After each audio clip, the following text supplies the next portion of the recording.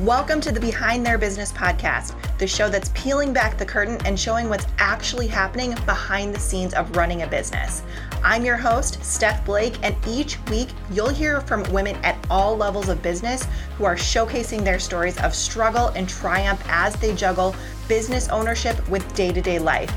Join us to hear inspiring stories and strategies for starting and growing your own business.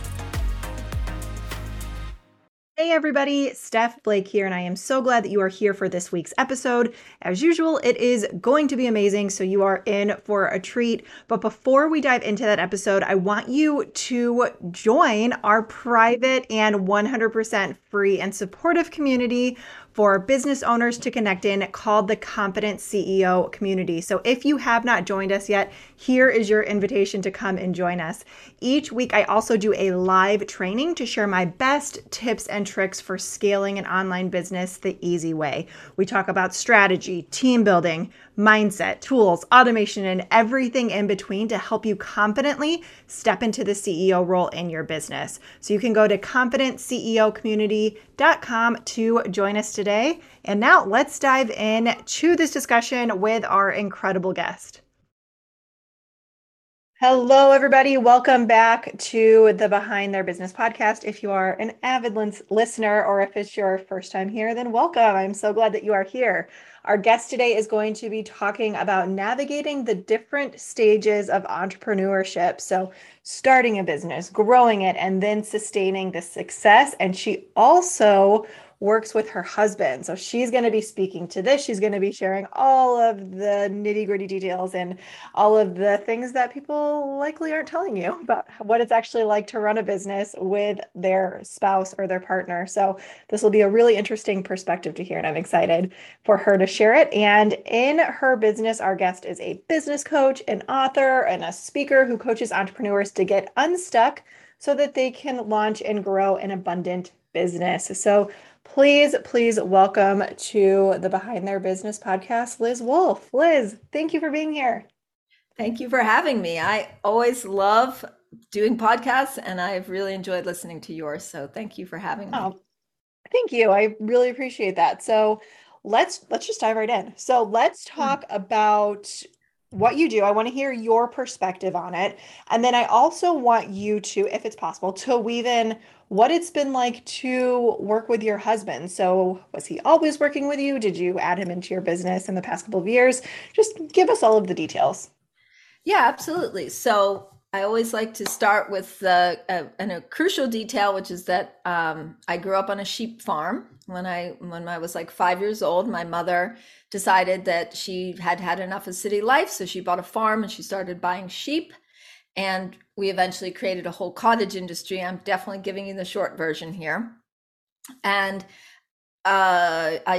we did a whole cottage industry of selling wool and lamb, and went to festivals. And so I've been doing entrepreneurship since I was 10 years old. I did not know that that's what it was.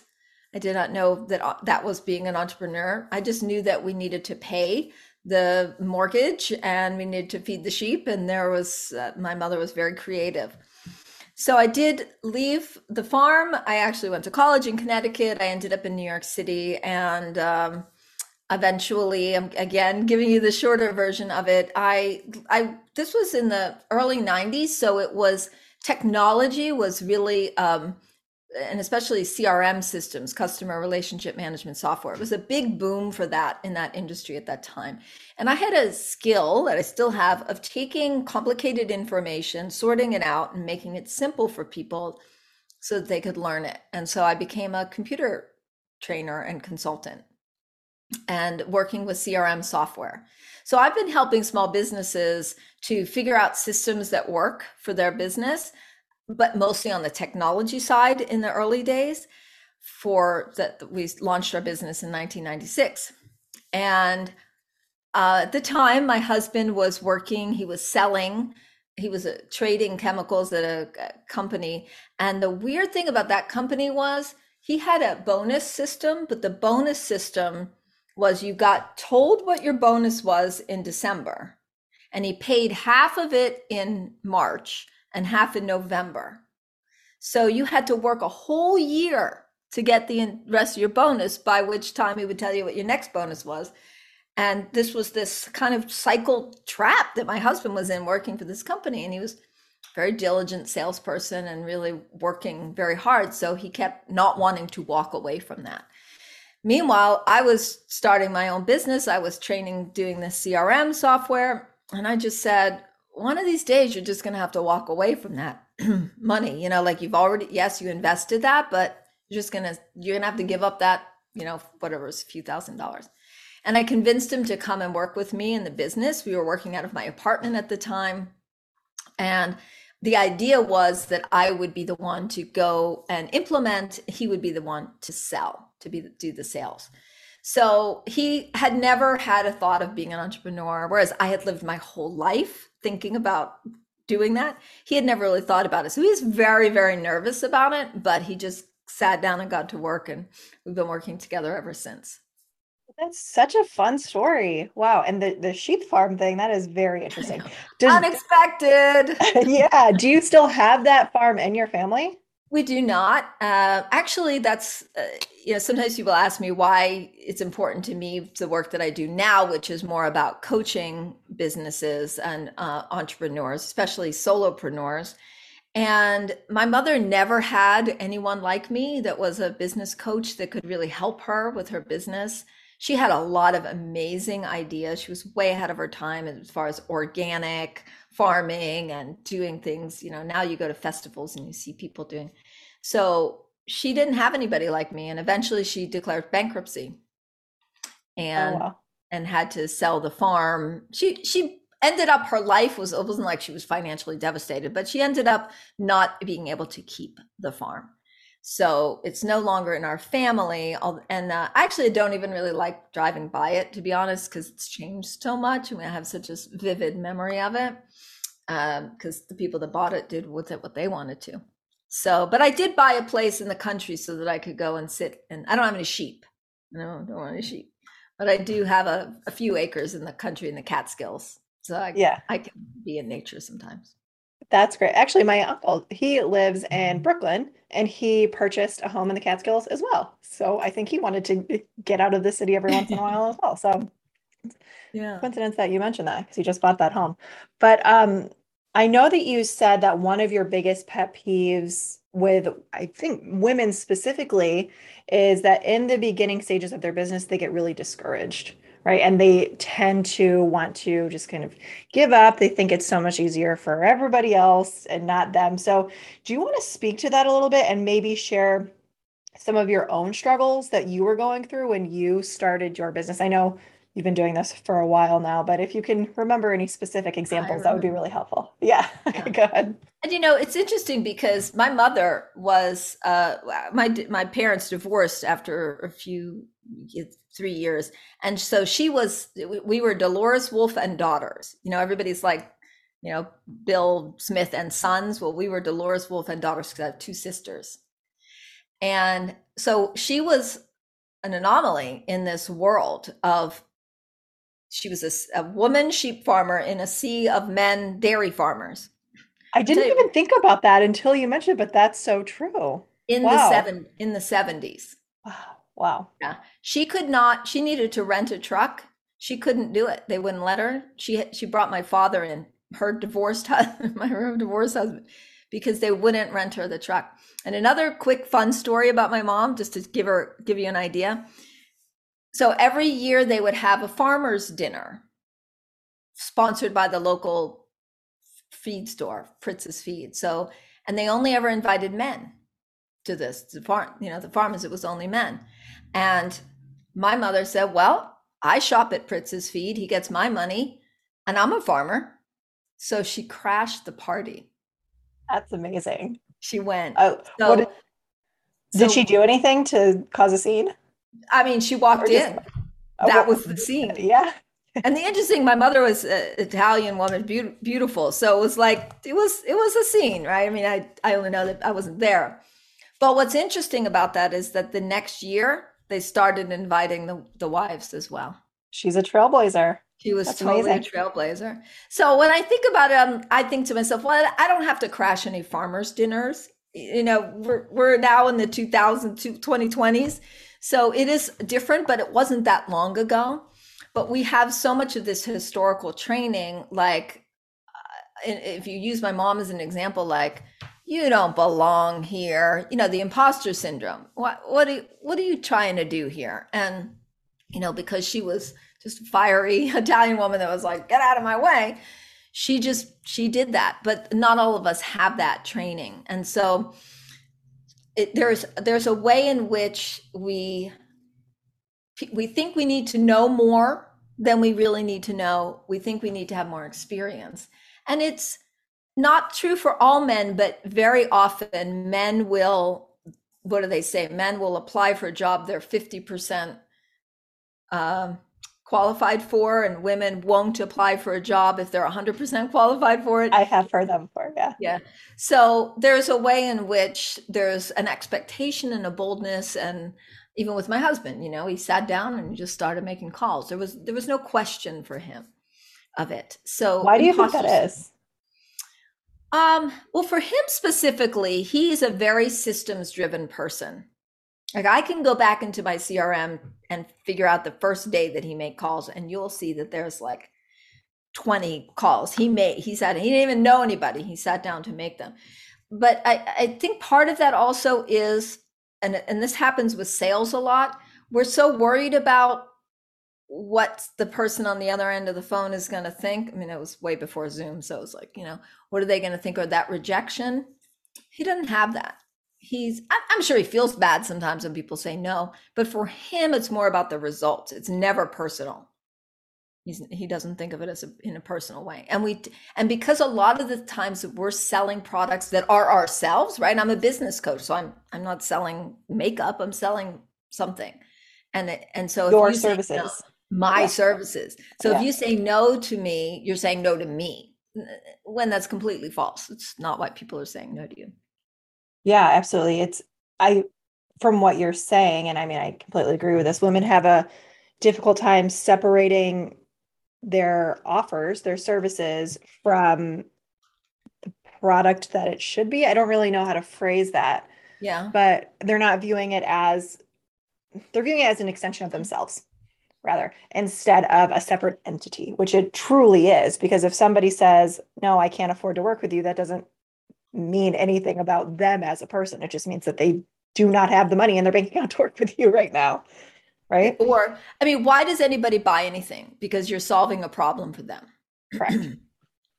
And so if your service doesn't solve their problem in the way that they want it to be solved, because it probably can solve their problem, but in the way that they've decided, or that they've, for me, sometimes I'll talk to people and I do business strategy sessions to get to know people, and they'll say, it's great, I'll let you know. And then they go and talk to other coaches.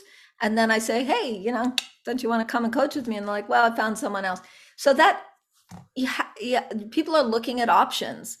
And if I was the only option, they'd be okay. But there were other options, so they went with those. But if I sit around all day going, oh, one more person who didn't like my coaching, because there are so many people out there that I come from a space of abundance. So I believe there's plenty of people for everyone, and there's coaches for everyone. And so we really want to, if you can live in that space, then you're not attached, and you don't make it personal. Mm-hmm. Yeah. I mean, the funny thing is that it's taken me a while to work on that abundance mentality, because I grew up with a lack and scarcity mentality. So it is something that I work on literally every single day. But it's funny that you mentioned that, because I've noticed that, I mean, as of the time of this recording, the clients who have signed up to work with me recently, like in the past couple of weeks, were people that I had never heard of, I had never met before. So it's interesting, if I would have stayed in that lack mentality and think that, okay, the only people who are going to come to work with me are people that I have had direct conversations with, these people would never have come out of the woodwork like they have, right? Yeah. So I also think that has to do with more energetics as well, and like literally magnetizing people to you. But that's a whole other conversation. Yes, that is. I would love to dive into what your business, I guess, has looked like over the past, I mean, you've been doing this for a long time, couple of decades, working with your husband. So, what were those dynamics like in the beginning? How have they evolved to where they're at now? Like, do you have separate working hours? Do you have separate working spaces? What does that tangibly look like in your relationship? Yeah. Well, at first it looked like, as I described, he was selling the CRM system. He was on the phone selling, and I was the one implementing it. But it turned out that John is actually more interested in the technology than I was. For me, the oomph has always been, excuse me, it's always been the transformation that it costs people. You know, we don't think of it very much now, but in the 90s, it was extremely transformative for people when the internet was really starting to be such a people didn't have email, like literally people didn't have email. They had paper everywhere, and so we were getting them into these systems. And so there's with technology, there's always the personal part, but there's also the technology back end. So he got, over time, the software that we sell, that he now sells, I don't sell it anymore myself, but it's called Maximizer. It's a CRM software, and it is also matured and also gotten more complicated. So he veered more towards the technology. I veered more towards the personal side. He veered more towards tech support and the sales aspect, whereas I was going and doing trainings and working with people on their processes. And around actually the same time that we met, the reason that I attribute to that I even met John and married him is because I did some personal development trainings. And that's actually how I met him. And I always really enjoyed that work. I always enjoyed like transformation and the personal development side of, I just was applying in business in an abundance mindset. So I developed a curriculum of creating the steps to create an abundant business. And I started giving webinars and doing things. And I actually had a whole weekend workshop that I did pre-COVID. And so I wasn't really focused on businesses. I was just saying, this is a mindset that everyone can benefit from. I loved training. I loved being in front of groups. I loved bringing the communities together. It was a beautiful experience. And I started like drifting away from the technology. However, John and I were very entwined in our business. He did the accounting, I did the marketing, we did HR, we had employees. It was a very much entwined. But I started to get dissatisfied with it, and I just was bored. I was doing the same trainings all the time, and it just was too much. And I had in the back of my mind was the idea that my parents got divorced because my mother wanted to do something authentic to her. And I did not want to get divorced at all. I have a lot of divorce in my family, aunts, uncles, cousins, even my closer immediate family members. And I did not want to create that. So I was putting aside my authentic desires to do more of this because he didn't really have an interest in doing just business coaching by itself. And there was a time period where I had to be willing to say, I'm going to keep my relationship, but shift away from this entwinement that we had in our business. And it took me a couple years, like 2 or 3 years. Like I sort of slowly moved to doing more of the business, getting more clients, etc. And we live in New York City. We have a townhouse, and the ground floor is our office. So he's always had his own room. I've always had my own room. But it was very scary for a while because I was really afraid that I would damage our relationship by pulling apart. And I would say the happy ending to the story is that we now both operate separately in terms of who we're pursuing. My clients are no longer his clients are not my clients, but we still work together. I still say I'm in business with my husband. We still do the accounting together. We still set goals together. We hire our employees together. We do all of that together. And now I'm doing this full time. Yeah, that's amazing. So I've heard from other people who work with their partners that they have they set really firm boundaries so that they have their relationship time and then they have their business time. So, for example, I know some people who cut off business talking at like 7 p.m. So after 7 p.m., it is family time. There is no business talking.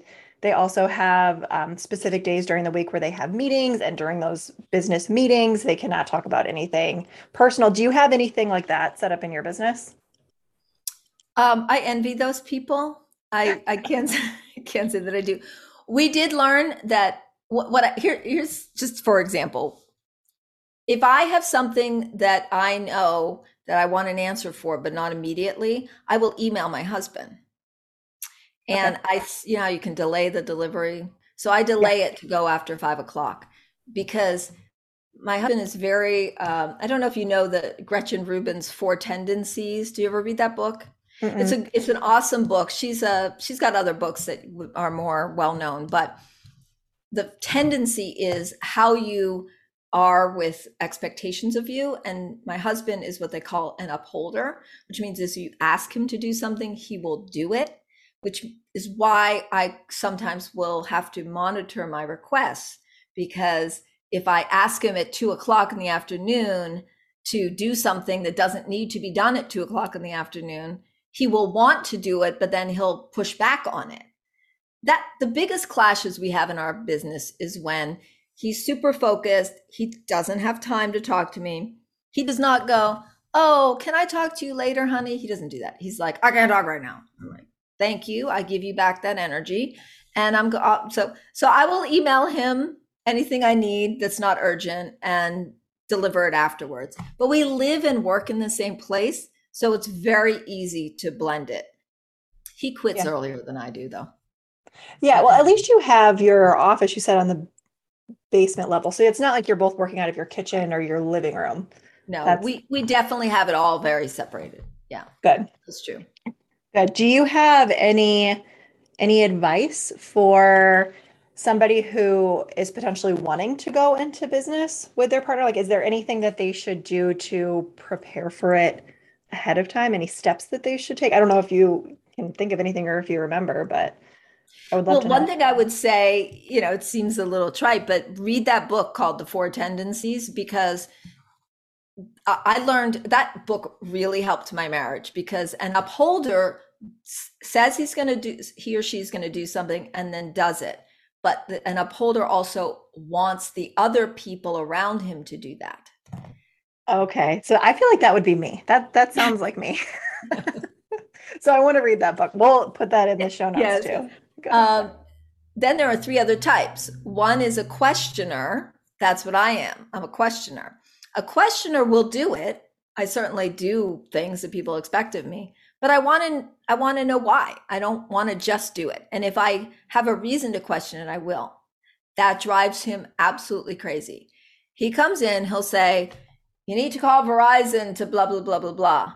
Whatever it is. And I'll say, "Why do I need to do that now?" Instead of, "Okay, honey, I'll do that," and didn't do. So if I don't do something that he thinks I should have done by now, he gets upset about it. And he does not like to be questioned. But I'm a questioner, so I don't want to do something I don't want to have to do. Drives him crazy.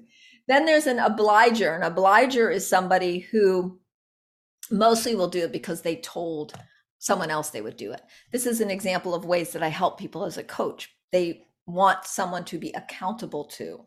Upholders typically don't need that as much, but an obliger does need that. So a lot of my clients end up being obligers.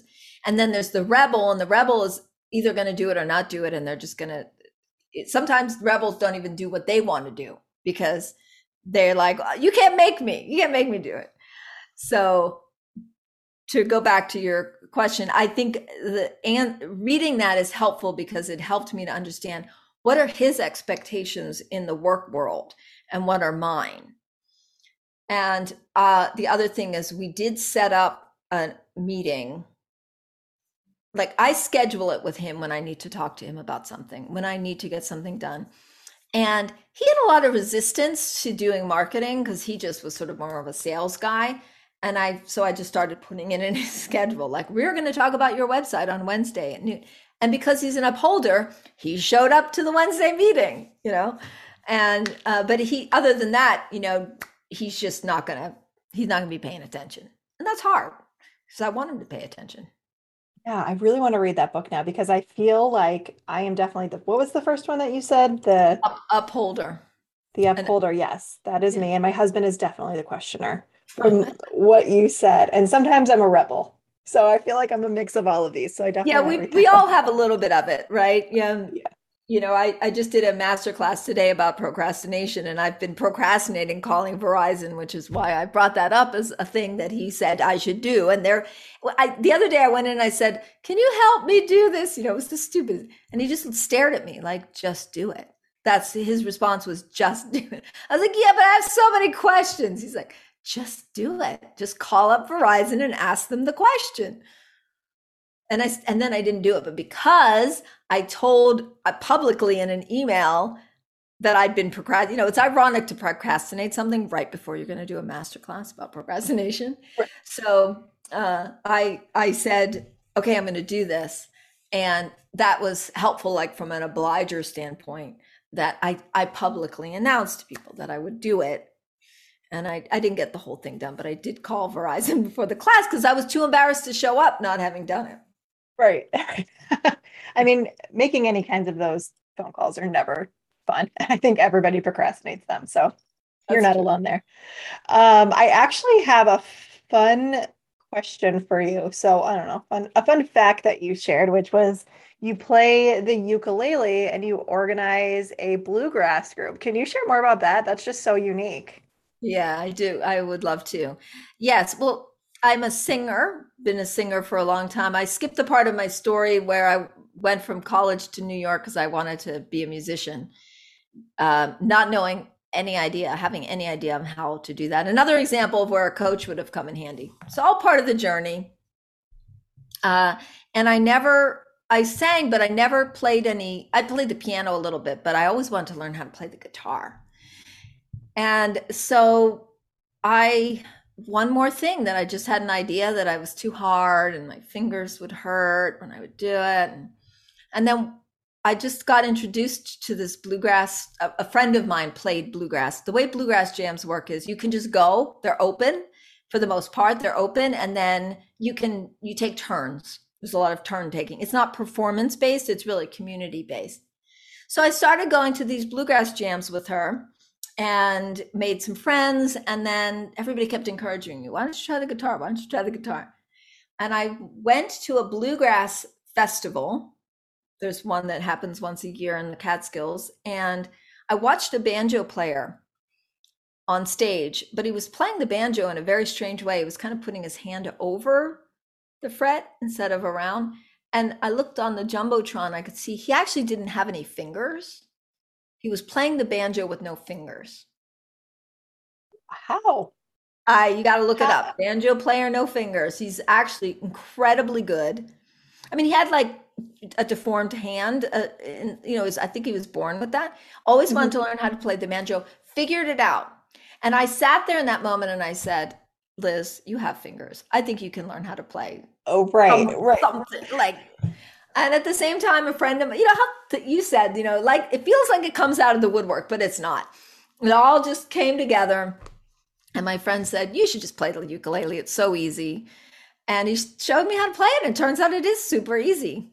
So then I brought my ukulele to the Bluegrass Jam, which is a little bit frowned upon, like ukuleles don't come, because it's all about mandolins. And I just didn't care. I was just like, you know what? I'm enjoying myself. And now I can play. So I don't just have to sit there. And actually got better and better and better. And now I play baritone ukulele, which is a bigger instrument that's more like a guitar. It sounds like a guitar. And people totally accept it. I just showed up. And of course, I couldn't resist. I had to organize my own jams. And through the pandemic, it was a little bit challenging because we couldn't get together. So it is so much fun. It's such a joy in my life. My plan is I own an RV, which I bought last year. I'm going to travel around the country, going to really cool places, music festivals, and bring my ukulele and I'm going to play bluegrass all around. That's the future vision. That is so fun. Oh my gosh, I love that. That's so fun. I would love to find something like that to do for myself. I just don't know what that is for me. I don't want to play ukulele. I'm terrible at singing. Nobody wants to hear me sing. But I love that. Something that you can just hop on the road and do anywhere. That just sounds so fun to me. Yeah. That's so great. So first of all, thank you so much for being here. Thank you for sharing your story, taking us kind of behind the scenes of what it looks like to work with a partner. I know that a lot of people have that dream of quote unquote retiring their spouse and bringing them into their business to work with them. So it's always refreshing to hear somebody actually doing it and doing it successfully and having a marriage that stays intact throughout the process, which is, I think, a very big accomplishment. So congratulations for that alone. But where is the best place for people to connect with you if they want to either work with you or find out where you're playing bluegrass next so they can come watch you? That's right. So my website is lizwolfcoaching.com. I'm sure it'll be in the show notes. That's Wolf with an E. And by the way, if you didn't get the joke, last name Wolf, grew up on a sheep farm. I did not get that until, oh my gosh. Wolf's the name, sheep's the game. That was our tagline. That's a great tagline. That's great. So anyway, lizwolfcoaching.com, the contact page there. You can certainly reach out to me there, liz@lizwolfcoaching.com. But there's a link there to sign up for a free business strategy session if you are wanting to just speak business with me or find out if coaching is for you and any other thing you want to ask me that we didn't get answered on this podcast. I would be very happy to speak with you. I would love to. Amazing. Thank you so much for sharing all that. And yes, like she said, we will link all of those in the show notes for easy access. So thank you again for being here. Yeah, thank you very much. It was wonderful. Thank you so much for tuning into this episode of the Behind Their Business podcast with me, Steph Blake of the Blake Collective, which is a female-led company focused on helping online entrepreneurs start and scale their own businesses. If you or someone you know would make a great guest for the show, we would love to interview you. Visit our website at behindtheirbusiness.com to submit a short application and learn more about the show and how you can support our mission. If you enjoyed the show, we would love for you to share it with a friend or a loved one too. And don't forget to subscribe and leave a review. Thank you again for listening to the Behind Their Business podcast.